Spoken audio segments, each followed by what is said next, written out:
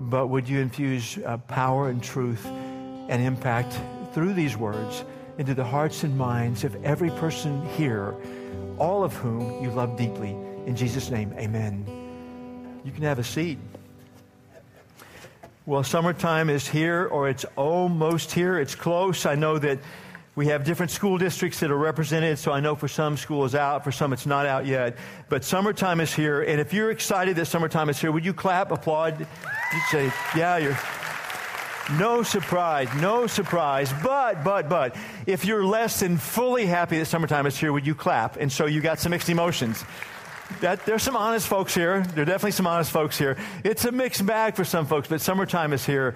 We are now about 8 weeks past Easter, and we've spent the entire 8-week run been looking at the book of Acts, and we've been looking at the early church, the first few days in which the church came into existence, and the first few years, actually, in which it came into existence. And I want to recap, to put us on the same page, recap for about 2 minutes. We've talked about how the very day the church began, God showed up in such a powerful, all-filled way that there were 3,000 people that very first day that said to Jesus, would you forgive me and lead me? 3,000 followers of Jesus the first day. And you turn a couple of pages later, and so maybe some weeks have passed, and it says by that time, it says now there were 5,000 men alone that were followers of Jesus.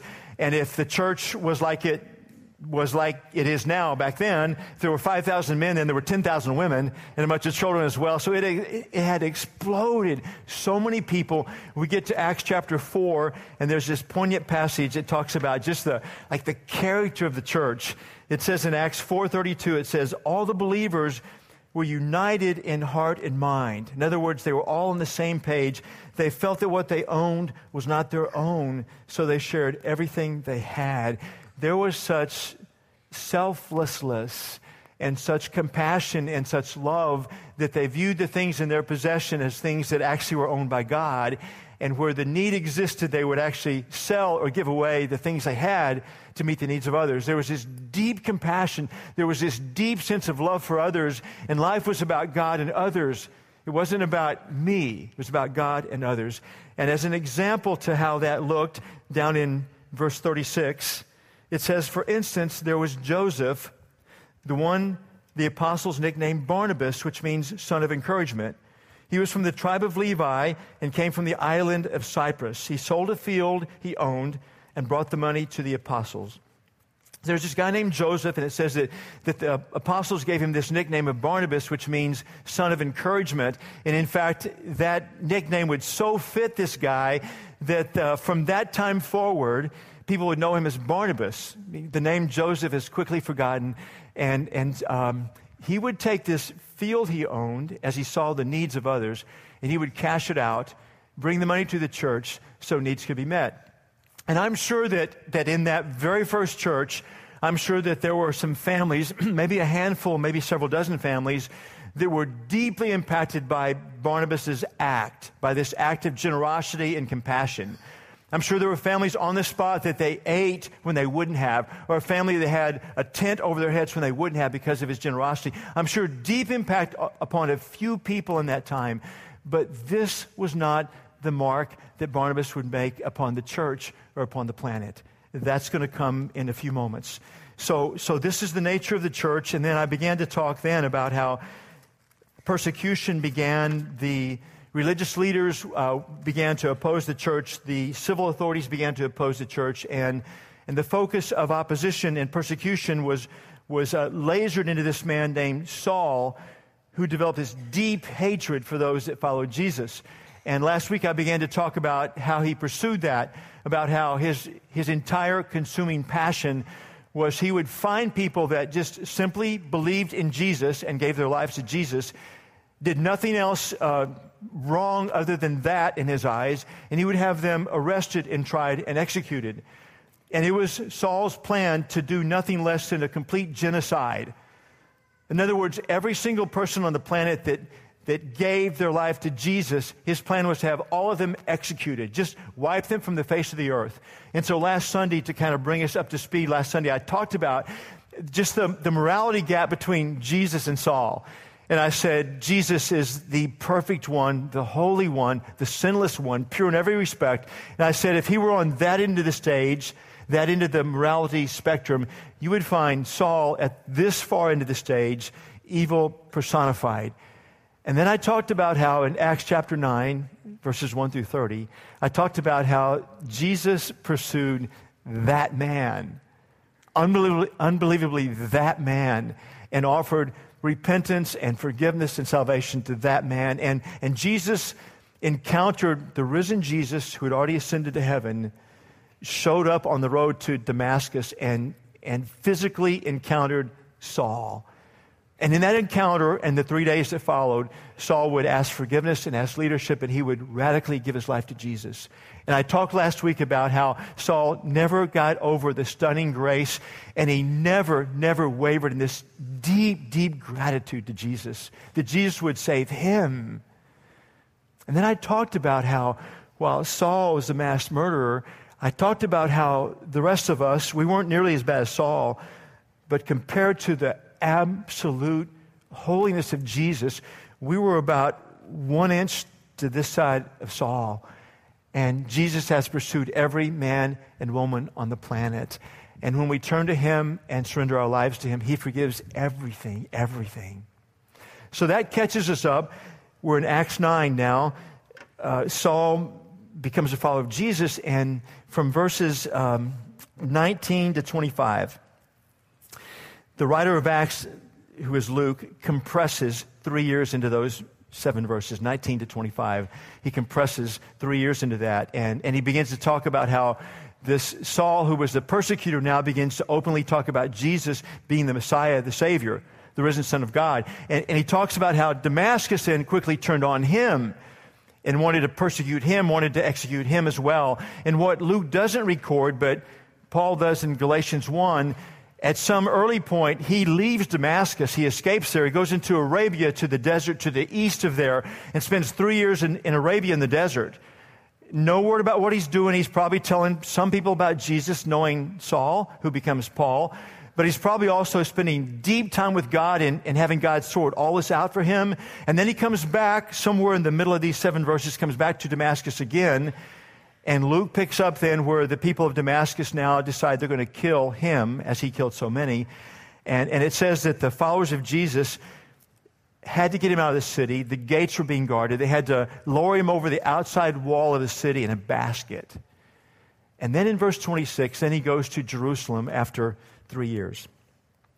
When Saul arrived in Jerusalem, he tried to meet with the believers, but they were all afraid of him. They did not believe he had truly become a believer. So he goes to Jerusalem after 3 years of following Jesus, and the apostles won't meet with him. And I'm sure that they had still fresh memories of people that they loved, maybe even their own family members who were in the grave because of Saul. It had to be fresh on their minds, so they knew where the graves were simply because of Saul. He was the ultimate enemy of Jesus, and now he shows up in town, and as they have heard for 3 years, he shows up in town, and he wants to meet with them, saying he's one of them. And they're afraid to do it. They're probably thinking this is just a plot that he's put in place, and he wants to find out where we're hiding. Once he finds out where we're hiding, then he'll have all of us executed. But there's a part of me that begins to think, guys, it's been 3 years. 3 years ago, you began to hear that Saul had completely done a 180. 3 years ago, you began to hear he was talking about Jesus in Damascus. For 3 years, he disappeared. He came back to Damascus. Same story. This was the same Saul that did not even have time to breathe. He was so passionately killing Christ followers. For 3 years, not a single Christ follower killed by Saul. 3 years. But they don't trust him. Verse 27, then Barnabas, the one we read about in chapter 4 that sold the field for the poor. Then Barnabas brought him, Saul, to the apostles and told them how Saul had seen the Lord on the way to Damascus and how the Lord had spoken to Saul. He also told them that Saul had preached boldly in the name of Jesus in Damascus. And so the apostles, so Barnabas is one that the apostles trust. Barnabas brings Saul in, and he says, he belongs. This is a new man. This is not the same man that that was doing the killing. This is a brand new man, genuine faith in Jesus. He belongs with us. And the apostles, for the first time, they accept Saul amongst them. And there's this, finally, after 3 years, there's this sense that Saul has finally, I trusted Jesus 3 years ago. Finally, the church is saying, I belong. I'm part of them. I'm part of them. And then some time passes, and it would be hard to overstate the difference that belonging made to Saul, the difference it made to be embraced and belong by the church. Some time passes, and if you turn to Acts 11, verses 19 to 26, an entire decade has passed. Saul, when he first went to Jerusalem, he began to preach about Jesus, and the authorities began to desire to persecute and kill him, and the apostles sent Saul to Tarsus. Right after he shows up in Jerusalem, they send him to Tarsus just so he could live. So 10 years have now passed, and he's been in Tarsus all this time. There's this revival that breaks out in the city of Antioch that's 250 miles north of Jerusalem. And it's a surprise. There are people right and left trusting Jesus. The apostles in Jerusalem hear about this revival, and so they send Barnabas up to Antioch just to check it out, be sure it's valid, see how they can help, how they can support it. Barnabas gets up there to Antioch, and he sees it. He sees it's the real deal. It's like this wildfire just running through the city, people trusting Jesus. And he realizes that for all these people, this faith is brand new. He realizes that there's a need for leadership and there's a need for teaching. And all of a sudden, there's this ping in his mind. And he recalls this guy, Saul, that had so much leadership and so much teaching ability. And it says in verse 25, verse 11, then Barnabas went on to Tarsus, which was a 100-mile journey by foot, to look for Saul. When he found him, he brought him back to Antioch. Both of them stayed there with the church for 1 full year, teaching large crowds of people. It was at Antioch that the believers were first called Christians. So first Saul is accepted into the church, and he's told he belongs. They send him off to Tarsus, and for a decade he's forgotten. 10 years have passed. He's off the radar. He's probably telling folks about Jesus in Tarsus, but there's no record of any effect of his life in Tarsus. 10 years have passed. And Barnabas gets to Antioch, and he sees we've got this massive need for someone who can lead and teach. And all of a sudden he recalls this guy Saul, and he makes this long journey on foot to Saul and says, Saul, not only do you belong, but you can make a difference. You are needed in the kingdom of God. You can make a difference. And Saul comes back, and together they begin to build this new church in Antioch. And then after a year, if you turn to chapter 13, after a year then, Saul and Barnabas and the leaders of the church of Antioch are praying, and the Holy Spirit speaks and says, I want to send Saul and Barnabas on this missionary trip along the Mediterranean. And we know what launches out of that. Saul makes numerous missionary trips throughout much of the Roman Empire. Much of the Roman Empire is exposed to the good news of Jesus Christ, and the world begins to change because of what happens in Saul's life, who becomes Paul, by the way. And then what we know now is that out of all of that, as he began to make missionary trips, he began to write, and God began to use him. And this Saul, who became Paul, would write over 1/4 of the entire New Testament. And I found myself thinking back to that early season when Saul comes to Jerusalem and he's saying, guys, I'm one of you. And no one believes him except Barnabas. And Barnabas believes that he belongs. And he includes him in, which prepares the way for 10 years later. And Barnabas says the church deeply needs someone who's very gifted in the areas of leadership and teaching. He thinks of Saul, and Saul's been out to pasture. And he finds him and brings him back. And then when he's back in Antioch, like the plan of God explodes. And I found myself thinking, who would have thought? Who would have known? Who would have known that this all would happen because of the acts of Barnabas in Saul or in Paul's life? You never know. You never know what's going to happen when you reach out to someone like that. But it doesn't end there. If you were to turn to Acts chapter 15,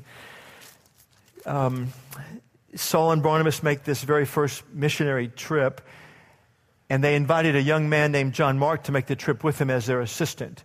And they realized it would be a very difficult, very dangerous trip, and they realized that it would be life and death as they would go, and every bit of energy, every man would be needed to make the trip. And Very early on in the trip, John Mark quits on them and just goes home and leaves Saul and Barnabas for all of the work and all of the effort. And so they go on, just the two of them, and they make the rest of the missionary journey. They come back to Antioch. They see how God's worked in the missionary journey. In Antioch, God prompts them again and says, Saul and Barnabas, I want you to go out again. And Barnabas says, remember John Mark? Let's take John Mark. I see something in him. I see potential in him. And Paul, who was Saul, Paul says, have you forgotten so quickly? He's the quitter. He's the one that bailed on us. Do you know what's at stake on this next trip? It's not just life and death, it's heaven and hell. We need people we can count on. And Barnabas insists, John Mark is one that can be counted on. I see he's grown, he's changed. And there's such a difference of view that rather than one missionary trip, there are two missionary trips that get launched, and Paul takes Silas, and Paul and Silas go off on a trip, and Barnabas takes John Mark and go off on a trip. And fast forward 20 years later, and Barnabas was right. Saul is now Paul. Paul is now, he's writing what would be the last letter he would write in the New Testament.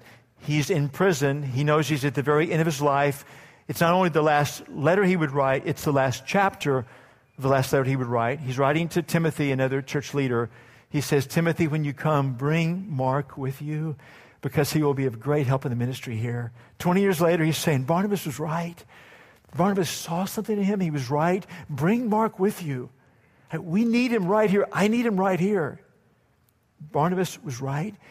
And then we know now that in that same season in which Paul was writing to Timothy saying, bring Mark here because he will be so helpful in the ministry here. About that same time, God was stirring Mark's heart to be the author of the very first gospel ever written. We know it as the Gospel of Mark. It'd be the very first gospel written. God would choose him to write that gospel, and then Matthew and Luke, who would write two gospels, would pattern theirs after John Mark's gospel. And I found myself thinking about this guy, Barnabas, and it would appear as you read through Acts, he's just a footnote. And I'm thinking, it wasn't in one life, it was in two lives. He played a key role in the development of two of the biggest spiritual giants of the entire New Testament. Why? Because he saw potential in them in their life in Jesus Christ. He saw his deep potential in them in their life in Jesus Christ.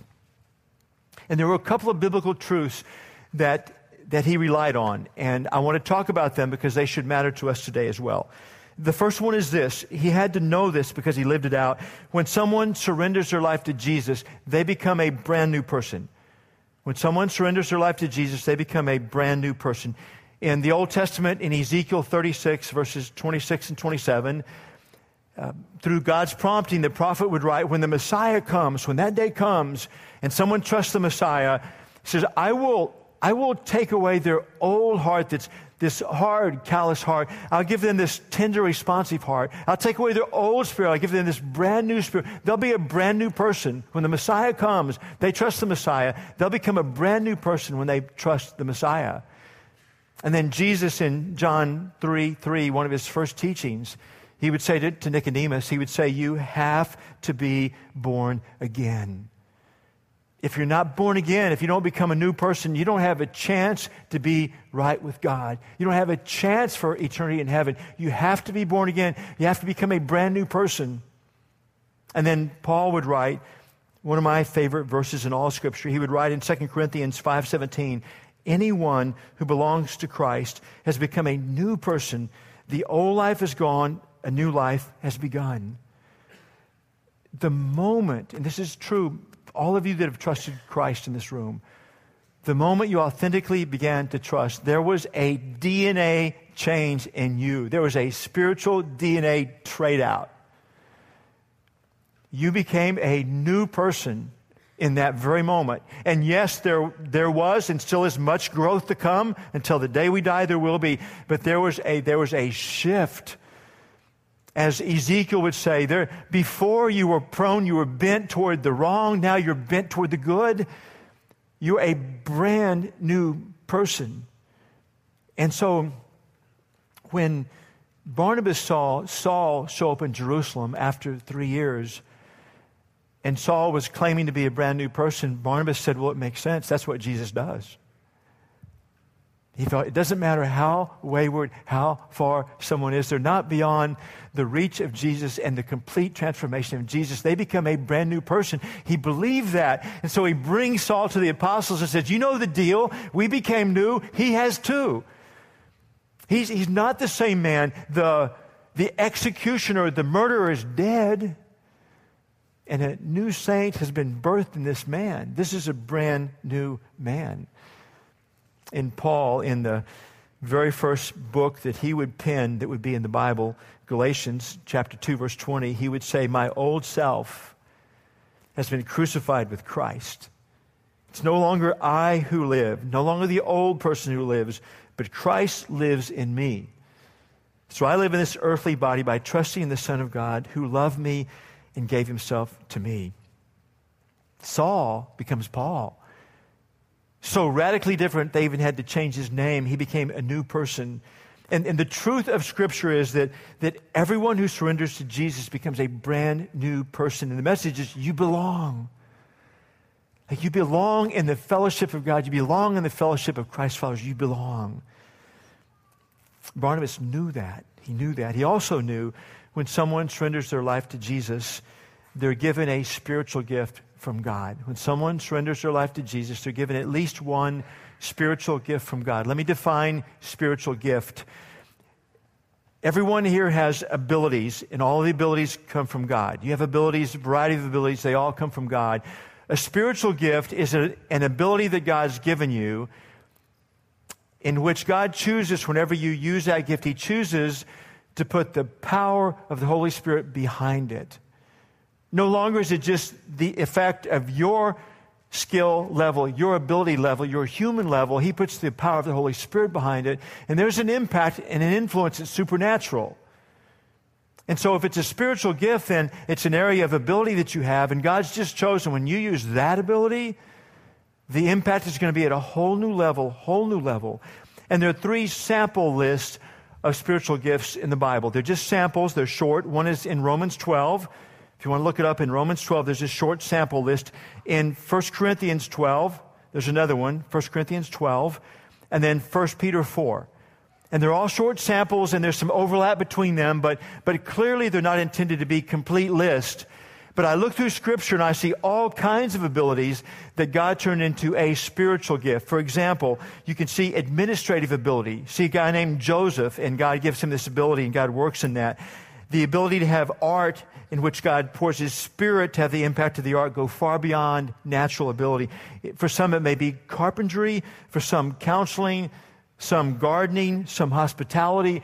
Some leadership. Some music. Some teaching. And many, many, many more. But here's the point is every single follower of Jesus, God gives at least one spiritual gift where when you use that, the very power of God will be at work in that. Paul himself would write this down in 1 Corinthians 12:7. 1 Corinthians 12:7. A spiritual gift is given to each of us that know Jesus so we can help each other. A spiritual gift is given to each of us, speaking to Christ followers, so we can help each other. And the message, and Barnabas knew this, and so he's off now 10 years after the Jerusalem encounter with Saul. He's off in Antioch. He sees this revival exploding, and he realizes all these brand new followers of Jesus, they need a massive infusion of leadership and teaching. And there's this ping in his brain, probably pinged by the Holy Spirit. And he says, I once knew a guy named Saul 10 years ago, and I saw these massive gifts in him of leadership and teaching. And I just wonder if he would come here and he would use those gifts for the kingdom of God. And he makes the trek to Tarshish 100 miles one way. He gives the vision to Saul. And Saul, who's been on the shelf for 10 years, comes back and begins to employ those gifts. And all of the rest is history. He knew that. And the message to us is every single follower of Jesus you know has been given a spiritual gift. And the message is that God intends to make a difference through them. It's more than they just belong. God intends to make a difference through them. So I find myself wondering, has someone ever been a Barnabas to you? Has someone ever looked at your life as a follower of Jesus and seen potential in you? Has someone ever looked at you and said to you, I see a brand new person in you. I see someone who no longer needs to be constrained by their past. I see someone in whom the past is dead. It's been executed. There's a brand new person in you. Has there been a Barnabas in your life that said, I see a spiritual gift in you? You're made not just to belong, you're made to make a difference. I see a gift you could use to make a difference in the kingdom of God. Have you had a Barnabas that's spoken into your life?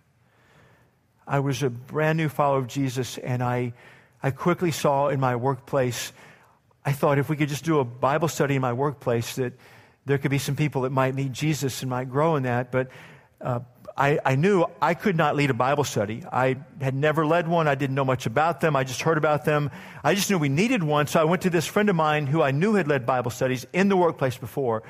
And I gave him this vision. And I said, would you come lead it? And he said, well, great vision, but you can do it.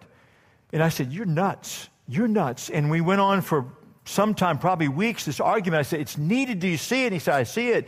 And I said, come lead it. And he said, you can lead it. And finally he said, okay, I'll come. Here's a caveat. I'll come for 4 weeks. You watch me for 4 weeks, and then I'm going to disappear, and you lead it. And we argued about that for a long time. I said, I can't do it. And finally I agreed. And my only hope was that in the first 4 weeks, sometime in that span of time, Jesus would come back. And I wouldn't have to lead because I couldn't lead. The guy was nuts. And so he comes and he leads for 4 weeks, and it's alive, and God works in it, and he disappears in week 5. And in week 5, I don't think I led all that well, but God showed up in week 5. God was there. And week 6, people came back, and God showed up again in week 7 and 8 and 9 and 10 and all. And there was this guy, his name is Richard Bales. He was the guy that said, you can do it. And I couldn't see it. Barnabas in my life.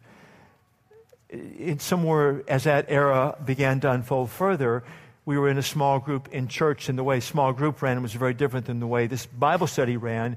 And so we're in this small group that is very much alive, and the leader tells me he's going to be gone in an upcoming week, and he says, I'd like you to lead the group. And I said, I can't do that. You're nuts. He said, you can lead it. And I said, no, I can't lead it. And finally I give in, and the Sunday comes, or whenever we met comes, and I lead it. It was a complete disaster. It's just not my opinion. It was the unanimous opinion of the entire group. It was a disaster. And so 6 months later, the leader comes back again and says, I want you to lead. And I said, you have a short memory. Don't you recall when I led, it was a disaster? Everyone told you it was. And he says, I know you can lead it. I know you can. And he leaves, and I lead it, and God shows up. And it was Dennis Townsend that said, I see something in you. You can do this. You can do this. A lot of you know Tim Gerrells, who's been a pastor here now for 4 years. But back in Tim's high school days, his pastor, Kevin Pate, came alongside him one day and said, I see such leadership in you, and I think you could lead your peers in this student ministry. You could lead your peers. And not only that, you could be a spiritual leader on the football team at the high school. And Tim had never seen that. He didn't believe he could do that, but Kevin began to pour into him and gave him leadership opportunities. And as it unfolded, Tim saw he had leadership in that. And there was a time or two that Kevin said, I believe you can teach. And he gave him teaching opportunities. And Tim saw he could do that and had this great run the last year of high school. And God worked in that, but Tim had plans to move on with life. But before he got moved on far enough, Kevin sat down with him again and said, I think you could be a great intern. Like right here, you can intern here. Go to college while you intern. Make plans for life. While God shows you his plans for you, just come intern. I think you can do it. And Tim thought, you're nuts. But Tim came and did it, and God worked in that. And then by then, a couple of years of college have passed, and Tim is going to go on with life. And so he's registered at Texas A&M. And I need to say this because of where the story's going. He was a brilliant young man to plan to go to Texas A&M. I have to say that because of the way the story's going to unfold. Brilliant move. He actually has a non-refundable deposit on a house at A&M. His girlfriend, who he's very close to, who would soon become his fiancée, who is now his wife. For the very first time, they'd be in the same city for the first time, and all the plans are made. Life is going to begin to unfold. And Kevin steps beside him one more time and says, I see in you the ability to be a pastor now.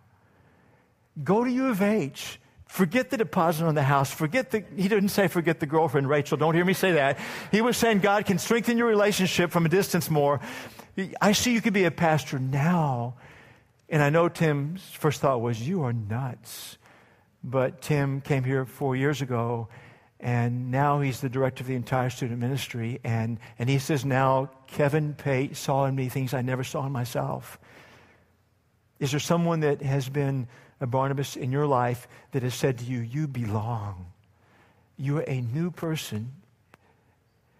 No need to be constrained by the past any longer. You belong in the fellowship of God and the fellowship of His people. You belong. There's been a Barnabas that's been in your life that says, I see this ability in you. I think it's a spiritual gift. I think when you use this, I think God puts His power into it.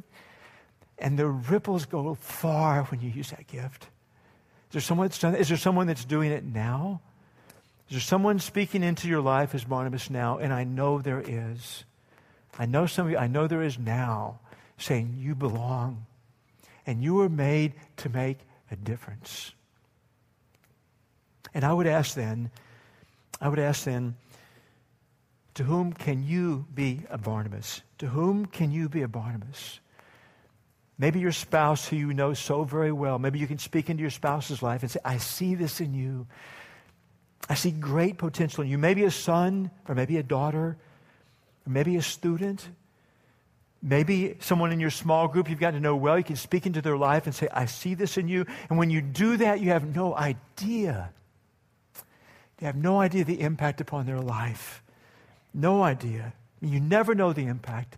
I was talking with Marie about this subject last night at the kitchen table as I began to talk about it and the power and the influence it can have just to be a Barnabas and speak in someone's life.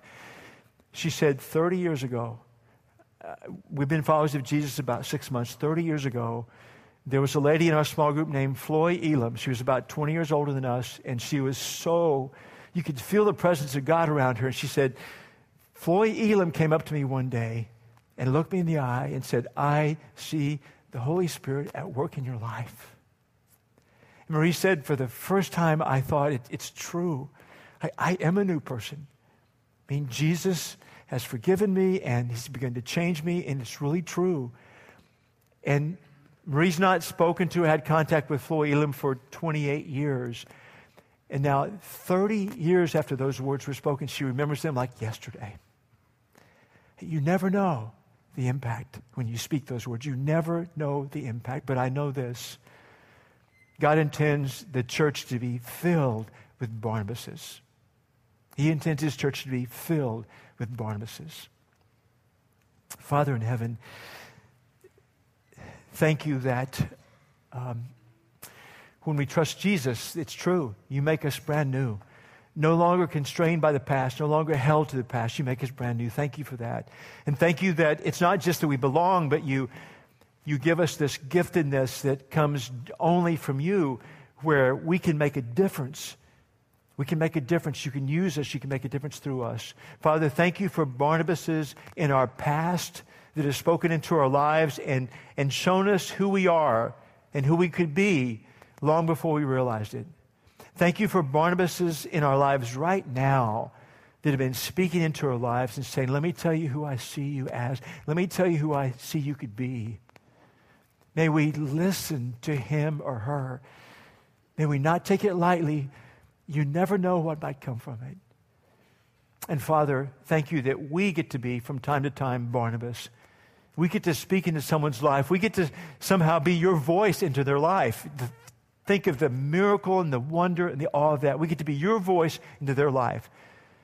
To say, can I tell you what I see in you? Can I tell you who I think you can be? Can I tell you the difference I think you can make? Father, may you explode the impact of Barnabases in our midst. I pray in Jesus' name, amen.